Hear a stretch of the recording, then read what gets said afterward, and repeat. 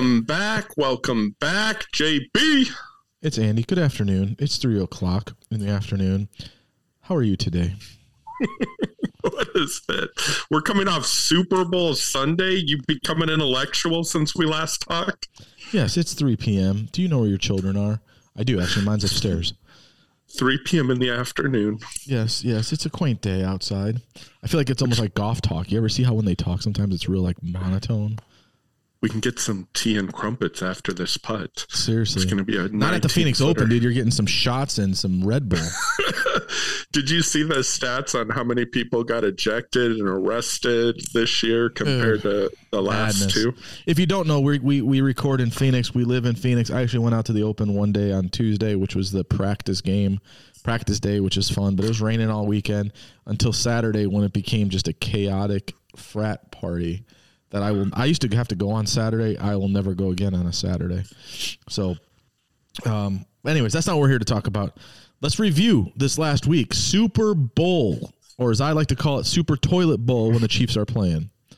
But that's another conversation. What do you think? Same thing with San Francisco, right? San Francisco doesn't come out and play in the first half against Detroit. And then this game through 3 quarters is just unwatchable. So not a big fan. That was a pretty dud as a Super Bowl. It's a pretty boring game. And I will put this on record because I think most men would agree with me and most women seem to disagree with me when I bring this up.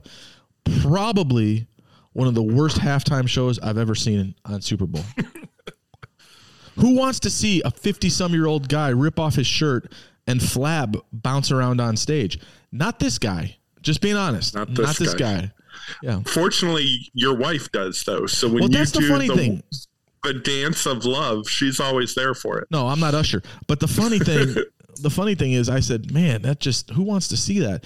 And her response, and I give her credit, was finally a guy taking off his shirt instead of all the women taking their clothes off. And I thought, yeah, but I would have rather watched that. Oh, come on, Andy. Can't say that. You can't say that. You can't say that. I'm sorry. Delete. I'm just kidding. This out of there. I'm just kidding. I'll tell you the worst part. So what was I want to know what your favorite commercial was because Super Bowl was crap. We've already talked too long about it. Listen, I don't know about the Super Bowl. I don't know about the commercials. I mean, obviously the Ben Affleck and Matt Damon Dunk Kings ones was that was probably the best play on words they had the whole time. Tom Brady, yeah. I'll tell you which one I thought was. You can stay, Tom. The other two of you have to go. But I thought the coolest commercial was the "He Gets Us" commercial when he was washing the feet. Did you see that one, or were you out going to the bathroom during that time? Yeah, that commercial is awful. But yeah, I'm glad you brought it up because it is the number one question we've gotten into the email box. What do you guys think about He Gets Us? So, Andy, give them your perspective. I think the guy that owns that company or the head of that company is a very strong believer. I've had the opportunity to meet people who he's associated with. And we're talking the Hobby Lobby crew? Yep. And they are using their money to bring awareness to something that I think is important. And they're trying to do it in a creative way, which I'm all about. I know people are arguing about how much it cost them to do that, blah, blah, blah, blah. I look at that and I say, you know what, how many people are talking about He Gets Us right now on social media? Like, there's been a lot of people who said, I can't believe they spent $7 million on He Gets Us. It doesn't matter to me. They're talking about it. And that's the thing that I think is worthy of the expense.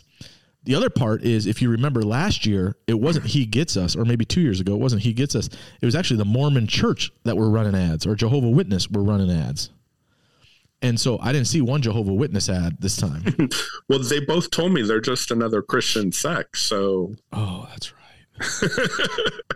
I had two ladies come to my house. Those are not the same. I had 2 Jehovah's Witnesses come to my house last week.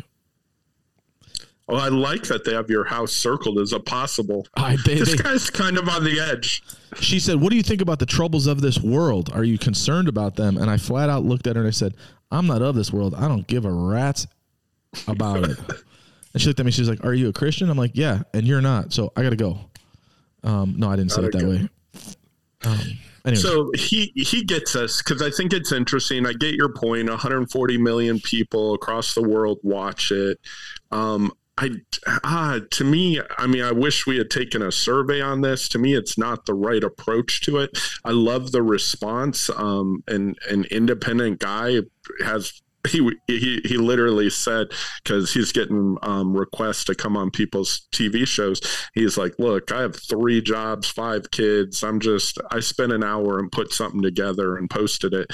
But that he forgives, right? And I think my concern is when people try to craft the image of Jesus that the world wants him to be versus meeting the real Jesus. So your point, hey, we're talking about Jesus. Okay, I get that. My point, I don't want them painting the picture of what Jesus looks like. I can understand that, but what people don't know, and we'll get off this topic real fast because this is the last thing I want to say about this. What people don't know is that's actually tied to a marketing campaign, which I'm aware of. And so people don't know that. So if you go into the He Gets Us page and type in something, that information actually gets sent to a local partner church from your zip code for them to reach out to you to talk to you about what you're going through. Well, interesting. So, you got last word on that, and I appreciate it. I wanted to go into, though, because I think this opens the door to what our topic is for today and something that's really been on your heart. Yeah, I got a lot on my heart these days. But I would say we're not going to spend a whole show talking about Elizabeth. Well, I didn't. Hey, dude, don't get me on Valentine's Day. I got a bottle of soap for Valentine's Day. You smell better now. Do I? That remains to be seen. There's a go on. Passage in Romans 7 that's been on my mind a lot. And he says this in Romans 7:15. He says, and I think this is going to be a conversation that I think is going to be a difficult conversation. So guys, as you're listening to this is a difficult conversation. Yes, we usually are trying to be fun and jovial and still bring insight, but this is going to be a straightforward conversation because I think we're almost done with February. It's time to take the year assessment already. Right? I gave you 10 things in the beginning of the year, JB and I, to talk about, to look at questions, to think through. Let's make sure we post those in the notes this week when we post it. We'll repost that because I think it's one of the things we talked about is we're 45 days into this year. It's time to assess how we're doing. Statistics show that over 70% of us have dropped our New Year's resolution by now. So there's guilt, there's shame. If you had a scorecard and it was to at least make it 2 months, you failed, right?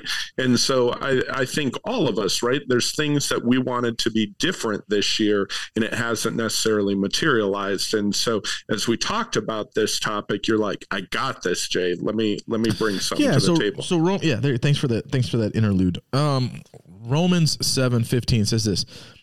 And this is the NLT version, which I call it the illiterate version, which I read all the time. So just FYI. I don't really understand myself. Let me just stop right there and say, yeah, that's pretty true. For I want to do what is right, but I don't do it. Instead, I do what I hate. But if I know what I am doing is wrong, this shows that I agree with the law that is good. Now he's talking about the law, right?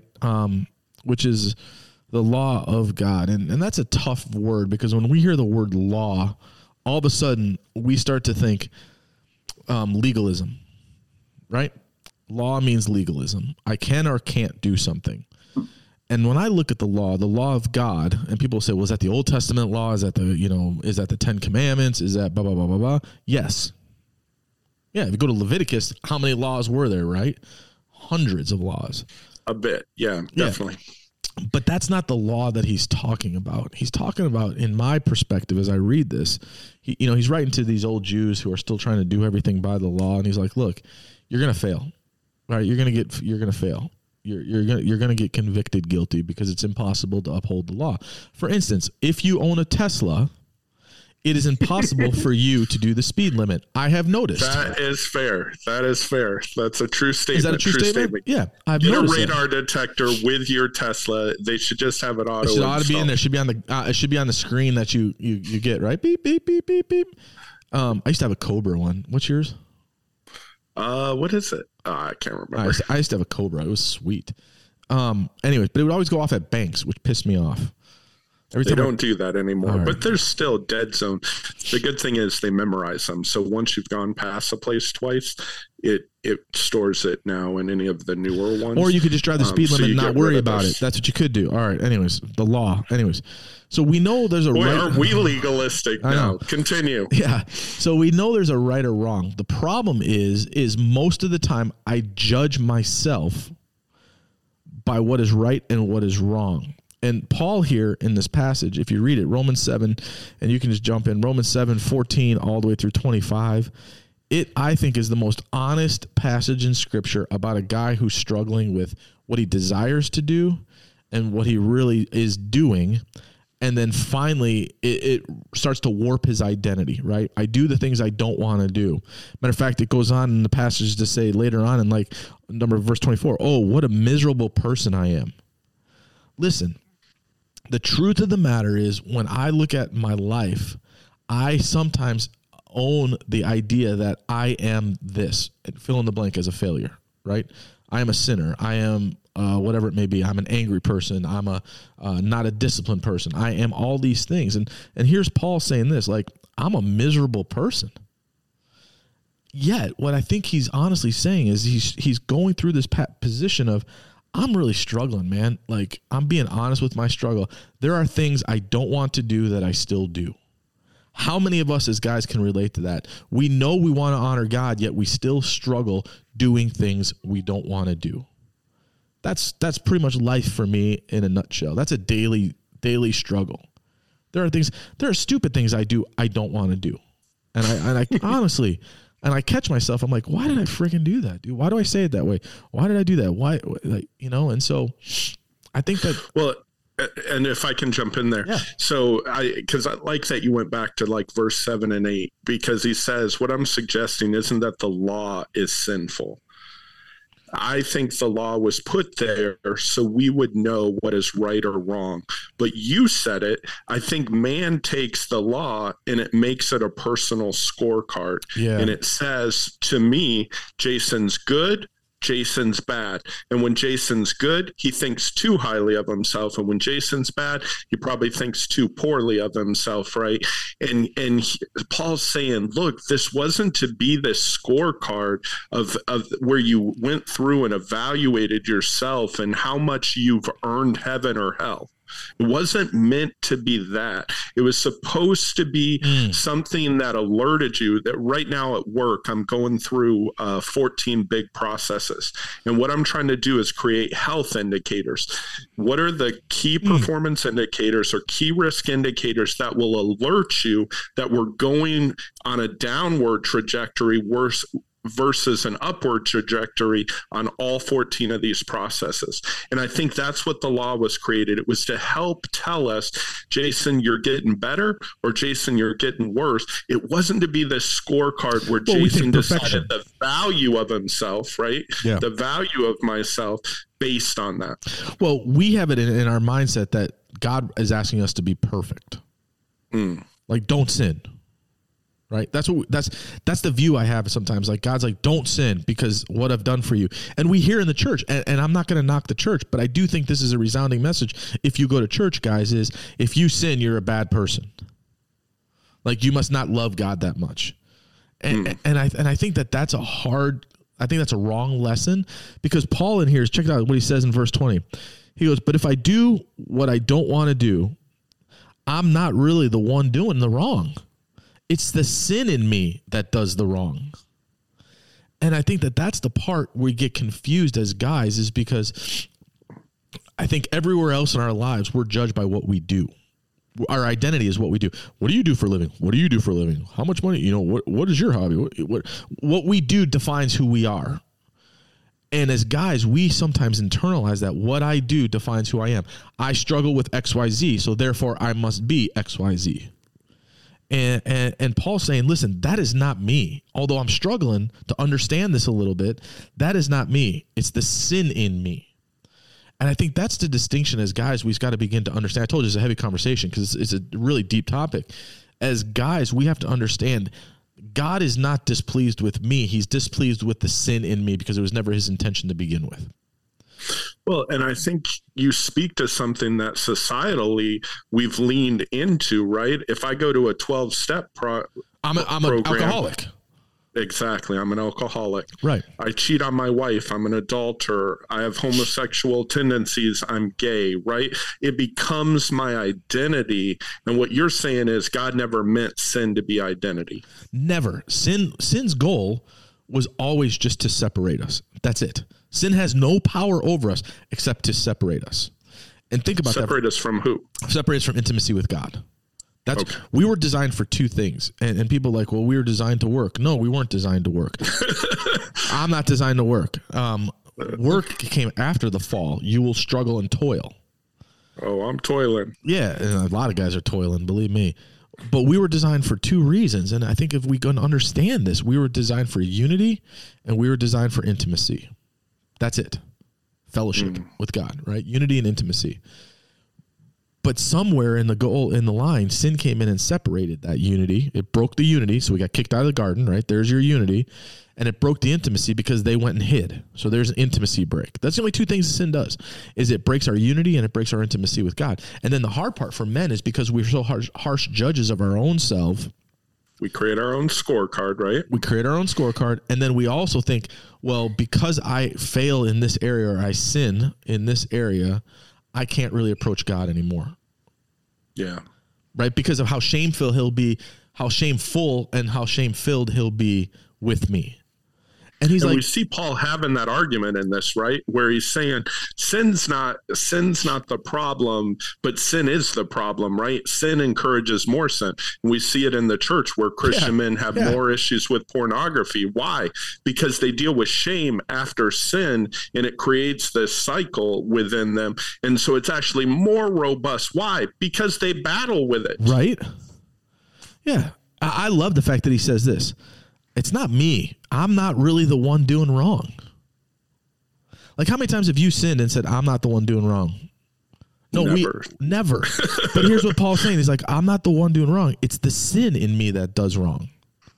And so then, he's like, I've discovered the principle of life that when I want to do what is right, I inevitably do what was wrong. I love God's law with all my heart, but there's another power within me that wages war with my mind. Notice where he says it starts. It starts in our mind. It's in my mind. This power makes me a slave to sin that is within me. Oh, what a miserable person I am. Who will free me? And then he gets to the best part of the whole passage. Thank God the answer is Jesus, my Lord. Like, I love that. I love that he brings back his identity of, yeah, I'm struggling with sin. Sometimes I own that I am. Like, he gives an I am statement there. I am horrible. I am miserable. And yet he comes back to this idea of saying, yeah, but it's not me that's really miserable. It's the sin in me that's miserable. That's the sacrifice from Jesus. And I think, guys, if you would get this concept that you are not your sin, if you got that concept, you are not your sin. You may struggle with something, but that is not who you are. I think our position in our relationship with God would become more intimate. You talked about, we were talking pre this conversation a little bit about David, right? David screws up multiple times in the scripture, yet it never stops him from seeking intimacy with God because he realized that is not who he is, but he has a heart after God. And I think for guys, go ahead. Oh, and I was going to say, and he clings to that intimacy. Somehow he realizes that his sin doesn't define him. And we see that in Psalms 51 as I was praying for this message. Create in me a clean heart, O God. Renew a steadfast spirit within me. And then listen to this. Do not cast me out of your presence. Yeah. Do not take your Holy Spirit from me. Restore to me the joy of my salvation. So we talked about this last week, right? First love. Restore my first love and sustain me with a willing spirit. So what does he say? God, I want to be on your side and I want to close the gap. Yeah. I want to build that relationship. And so somehow the man who committed adultery had a man murdered, killed his own sons. If anybody should be disqualified, right? Like should have been disqualified by society, had this revelation, this superpower where he goes, this is the enemy trying to separate me from God. I cling to God. God, clean me, renew me. Let's reunify us. Yeah, but the problem is guys, we approach God with such a shameful spirit that says, man, we use the example you used, porn, for whatever reason. If I looked at porn, I can't go to God and tell him, like that ain't going to work. He's going to be so filled. He's going to be so ashamed of me. And God's like, man, no, I actually want you to come to me, because the more you come to me, the less you desire sin. And that's an anomaly in this relationship with God. I can say wholeheartedly, the more ingrained I got into an intimate relationship, into a unifying relationship with God, the less my flesh desires to sin. That's the true statement. So guys, if you're struggling with something, let me just put it out there and say this: start drawing close to God. And the first way you do that, application number 1, is start by just saying, God, I'm struggling with my identity on this issue because I'm feeling like a failure to you. That's it. Start with that. That's all you have to do. You don't have to make 20 steps of how I'm going to put this in place, this in place, and this in place, so I don't do this anymore. You just simply start by saying, God, I'm going to be honest with you, like Paul did here. This is a transparent conversation. Paul's like, I'm struggling. And I'm going to tell you, God, I'm struggling. That's it. And I don't feel good about myself. I don't feel good approaching you with this. I'm actually trying to hide this because I think that you don't see it, which is really silly, right? But I'm struggling with this. And so I just want to come to you and just say, man, I'm struggling with this issue in my life. Anger, finances, whatever it may be. God, I'm struggling. And I've been trying to pacify the gap, and it ain't working. I'm filled more and more and more, and I feel more or less intimate with you than I do intimate with you. And God's not going to bonk you on the head. Matter of fact, if you go to verse chapter 8, the very next chapter says this, which is, I think, a pinnacle verse for guys. So now, because of all this, because just the sin lives in me, but because of Jesus, there is no condemnation. How many of us condemn ourselves as bad, wrong, guilty, shameful because of the sin in us? And Jesus is like, yo, in me, there is no condemnation. I'm not asking for perfection. I'm asking for progress. And progress can simply mean just a conversation, right? Mm-hmm. I always look at that, and I was talking to a dude a couple of nights ago about this, and I said, the thing I like about you is I can see the genuineness of your spirit. Doesn't mean you don't have issues, because the dude had issues. It doesn't mean you don't have issues, but what I see is a genuineness of your spirit that's attentive to your issues. That you're not hiding them, that you're not masking them, that you're honest. The honest assessment, like we talked about earlier, the honest assessment of your life is, I struggle with this, but this is not who I am. And I'm like, bro, that's the first part of understanding an intimate relationship with God, is you understand you're a child of God, you're a warrior, you're a victor, you're a king, you're a priest, you're a prophet, you're all these things in God, you're forgiven.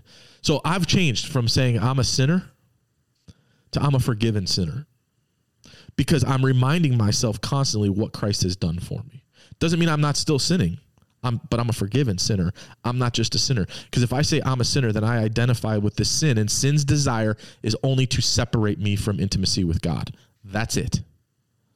And so, no, and I like, so the first part is redefining our identity, right? Mm-hmm. I'm not going to accept this false identity that I'm a sinner, that I'm a pornographer, that I'm an adulterer, that I'm a liar, right? I'm not going to accept that. And then the second part you just said was defining that it's a struggle. And that's okay. There's a big difference between an I am statement and I struggle with statement. Yeah. There's ownership versus identity. And that's the difference. I'm struggling, God, but I'm still running after you. Yeah. And that's all he wants. Yeah, but guys, we don't get that, because what we do defines our identity. That's the truth. And God's like, no, what I did defined your identity. Woo!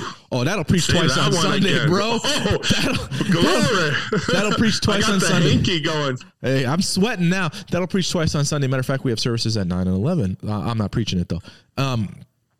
But I think that's the problem is we try to define who we are, and God's like, no, I defined it already. And what I defined is way better than what you will ever define. And it's that's the intimacy. You know, when I stop to think about the fact that I've been created by God for intimacy with God, he didn't have to make people. It wasn't like God was lonely. God made people because he desired relational intimacy. And the fact that he made me relationally intimate with him, yet sin separates that intimacy, all he longs for is that gap to be closed. That's it. He's not asking for perfection. Matter of fact, Jesus came, and dude, I'm going to preach now. Jesus came and he said, look, I didn't come to abolish the law, but to fulfill the law. So therefore, that means I'm not necessarily adherent to the law. What I'm adherent to is the relationship, because when my relationship with God is intimate, my desire to sin is less. That's what the whole point about it is. That's why I don't have to uphold, don't eat meat on Tuesday, Wednesdays, or Thursdays. Dude, when I grew up Catholic, I loved Fridays because, during Lent, you can't eat meat on Fridays, but McDonald's had filet of fish. And I'd go to McDonald's for the filet of fish, and I'd sneak a cheeseburger in the filet of fish. Oh, come on. Dude, I wasn't a very good Catholic. Matter of fact, I drove past Ash Wednesday a couple days ago. That explains why we stinking got you. Yeah. I became a Christian, not a Catholic. I drove by a church with Ash Wednesday yesterday, and I made a comment that was probably sinful, so I repented last night. But yeah, I don't know, man. I think this is a good conversation when it comes to Paul and the intimacy and the transparency. I don't know how many guys would admit, man, I'm struggling. Like if we do the year in review, like we started this whole conversation with, that's why we're doing this episode, is about the year in review, to make the honest assessment to say, I started off with good intention, but now I'm struggling again. Every day I'm struggling. No, that's hustling. Every day I'm hustling. No, but I think that's the challenge for this week, right? As we ride off into the sunset, the challenge is go over, reflect on what's going right, what's going wrong, do a health check. We're 45 days in. It's time for a health check. And then say, God, these are the places I'm struggling. I'm not these things, but this is where I'm struggling. God, I give them to you. And I say, create in me a clean heart in these areas, Lord. Help me. Maybe I need to go talk to somebody and say, hey, I need accountability in this area. I can't walk by a bar and not fall into it right now, right? Like there may be some thing, but that's not who you are. That's the struggle that's at your door right now. And God sent Jesus so that we would have victory in that struggle. Well, that is ultimately Romans 8. And in verse 13, and I'm going to end with this passage tonight because I think it summarizes exactly what you said in verse 12. Therefore, dear brothers and sisters, you have no obligation to do what your sinful nature urges you to do. You're not under obligation to do that. Why? For if you live by it, dictates you will die. But if through the power of the Holy Spirit you put to death the deeds of your sinful nature, you will live. For all who are led by the Spirit of God are children of God. And I look at that and I say, I don't have to sin. I don't have to give in to the fleshly desires that I have. I choose to give in to those fleshly desires I have because I'm not walking with the Spirit in that area of my life. That's the crux. It's not just about legalism. It's about intimacy and unity. And so that's all I got, bro. I got a little bit of a cold, so my brain is got about 25 minutes of worth of anything in it, if that was even worth anything. That remains to be seen yet, but we'll find out in the reviews. But pray over our guys before we leave today. And I do have a challenge. I do have a takeaway challenge, and it's a simple takeaway challenge. Replace the I am statement in your life. I am a failure. I am a sinner with I struggle. Not I am. And then start to speak to the I am in you. I am a child of God. I am free from condemnation. I am victorious. I am powerful through the works of the Holy Spirit. Start to replace the I ams in your life. It doesn't mean you don't have struggle. Be honest with it. I am a child of God. I struggle with pornography, whatever it may be. But I'm a child of God. Remind ourselves who we are. The more we remind ourselves who we are, the closer and more intimate we become with God. So let's pray. I'm done preaching. Father, we just thank you for today. I thank you for what Paul said in this passage, but for Jesus. And I got to tell you, God, honestly, there's a lot of my life that I just am thankful for that statement, but for Jesus. Thank God the answer is Jesus. And I know there's some guys out there who are like, yeah, but you don't know the situation going on in my life. You don't know the issues going on. And you're right, God, I don't, but you do. And I would ask that you would speak to them and say, yeah, you're struggling with this, but for Jesus, you are forgiven. Mm. And yes, God, I pray that guys stop holding themselves in condemnation, because there's freedom in Christ and you don't condemn us. You condemn our sin. You don't condemn us. And I'm thankful for that. So God, pray for the guys this week. May you give them insight to replace I am with who you call them to be. So anyways, God, that's what I got for you today, God. And I just am thankful. So pray for the guys out there, and God, that you would speak to them this week. In Jesus' name. Amen. Amen. Amen. Amen. Hey, so let me ask you one question before we leave here real fast. Did you do something for Valentine's Day? Because the last episode was our Valentine's Day. Did you? Boy, you know I did. What did you do?